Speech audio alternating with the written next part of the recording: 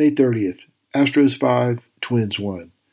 Brandon Bielak gave the Astros 5 2/3 solid innings. Alex Bregman and McCormick hit home runs, and the bullpen did its usual solid work as the Astros were able to beat the Twins despite totaling only 5 hits and being without 3 high-leverage arms in the bullpen. Bielak gave up only 3 hits and 1 run while striking out 6 and walking 3 to even his record at 2-2 and lower his ERA to 3.19.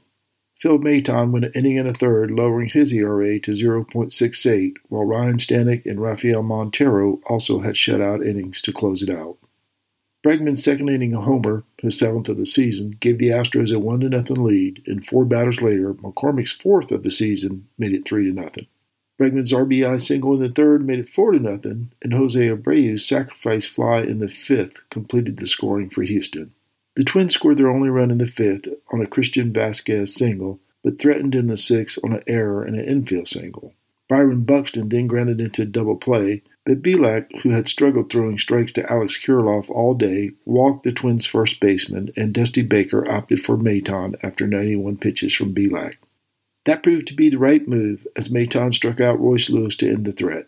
Maton came back out for the 7th and held the Twins scoreless, as did Stanek and Montero in the 8th and 9th, respectively. The Astros are 32-22 and 3 games behind the Texas Rangers.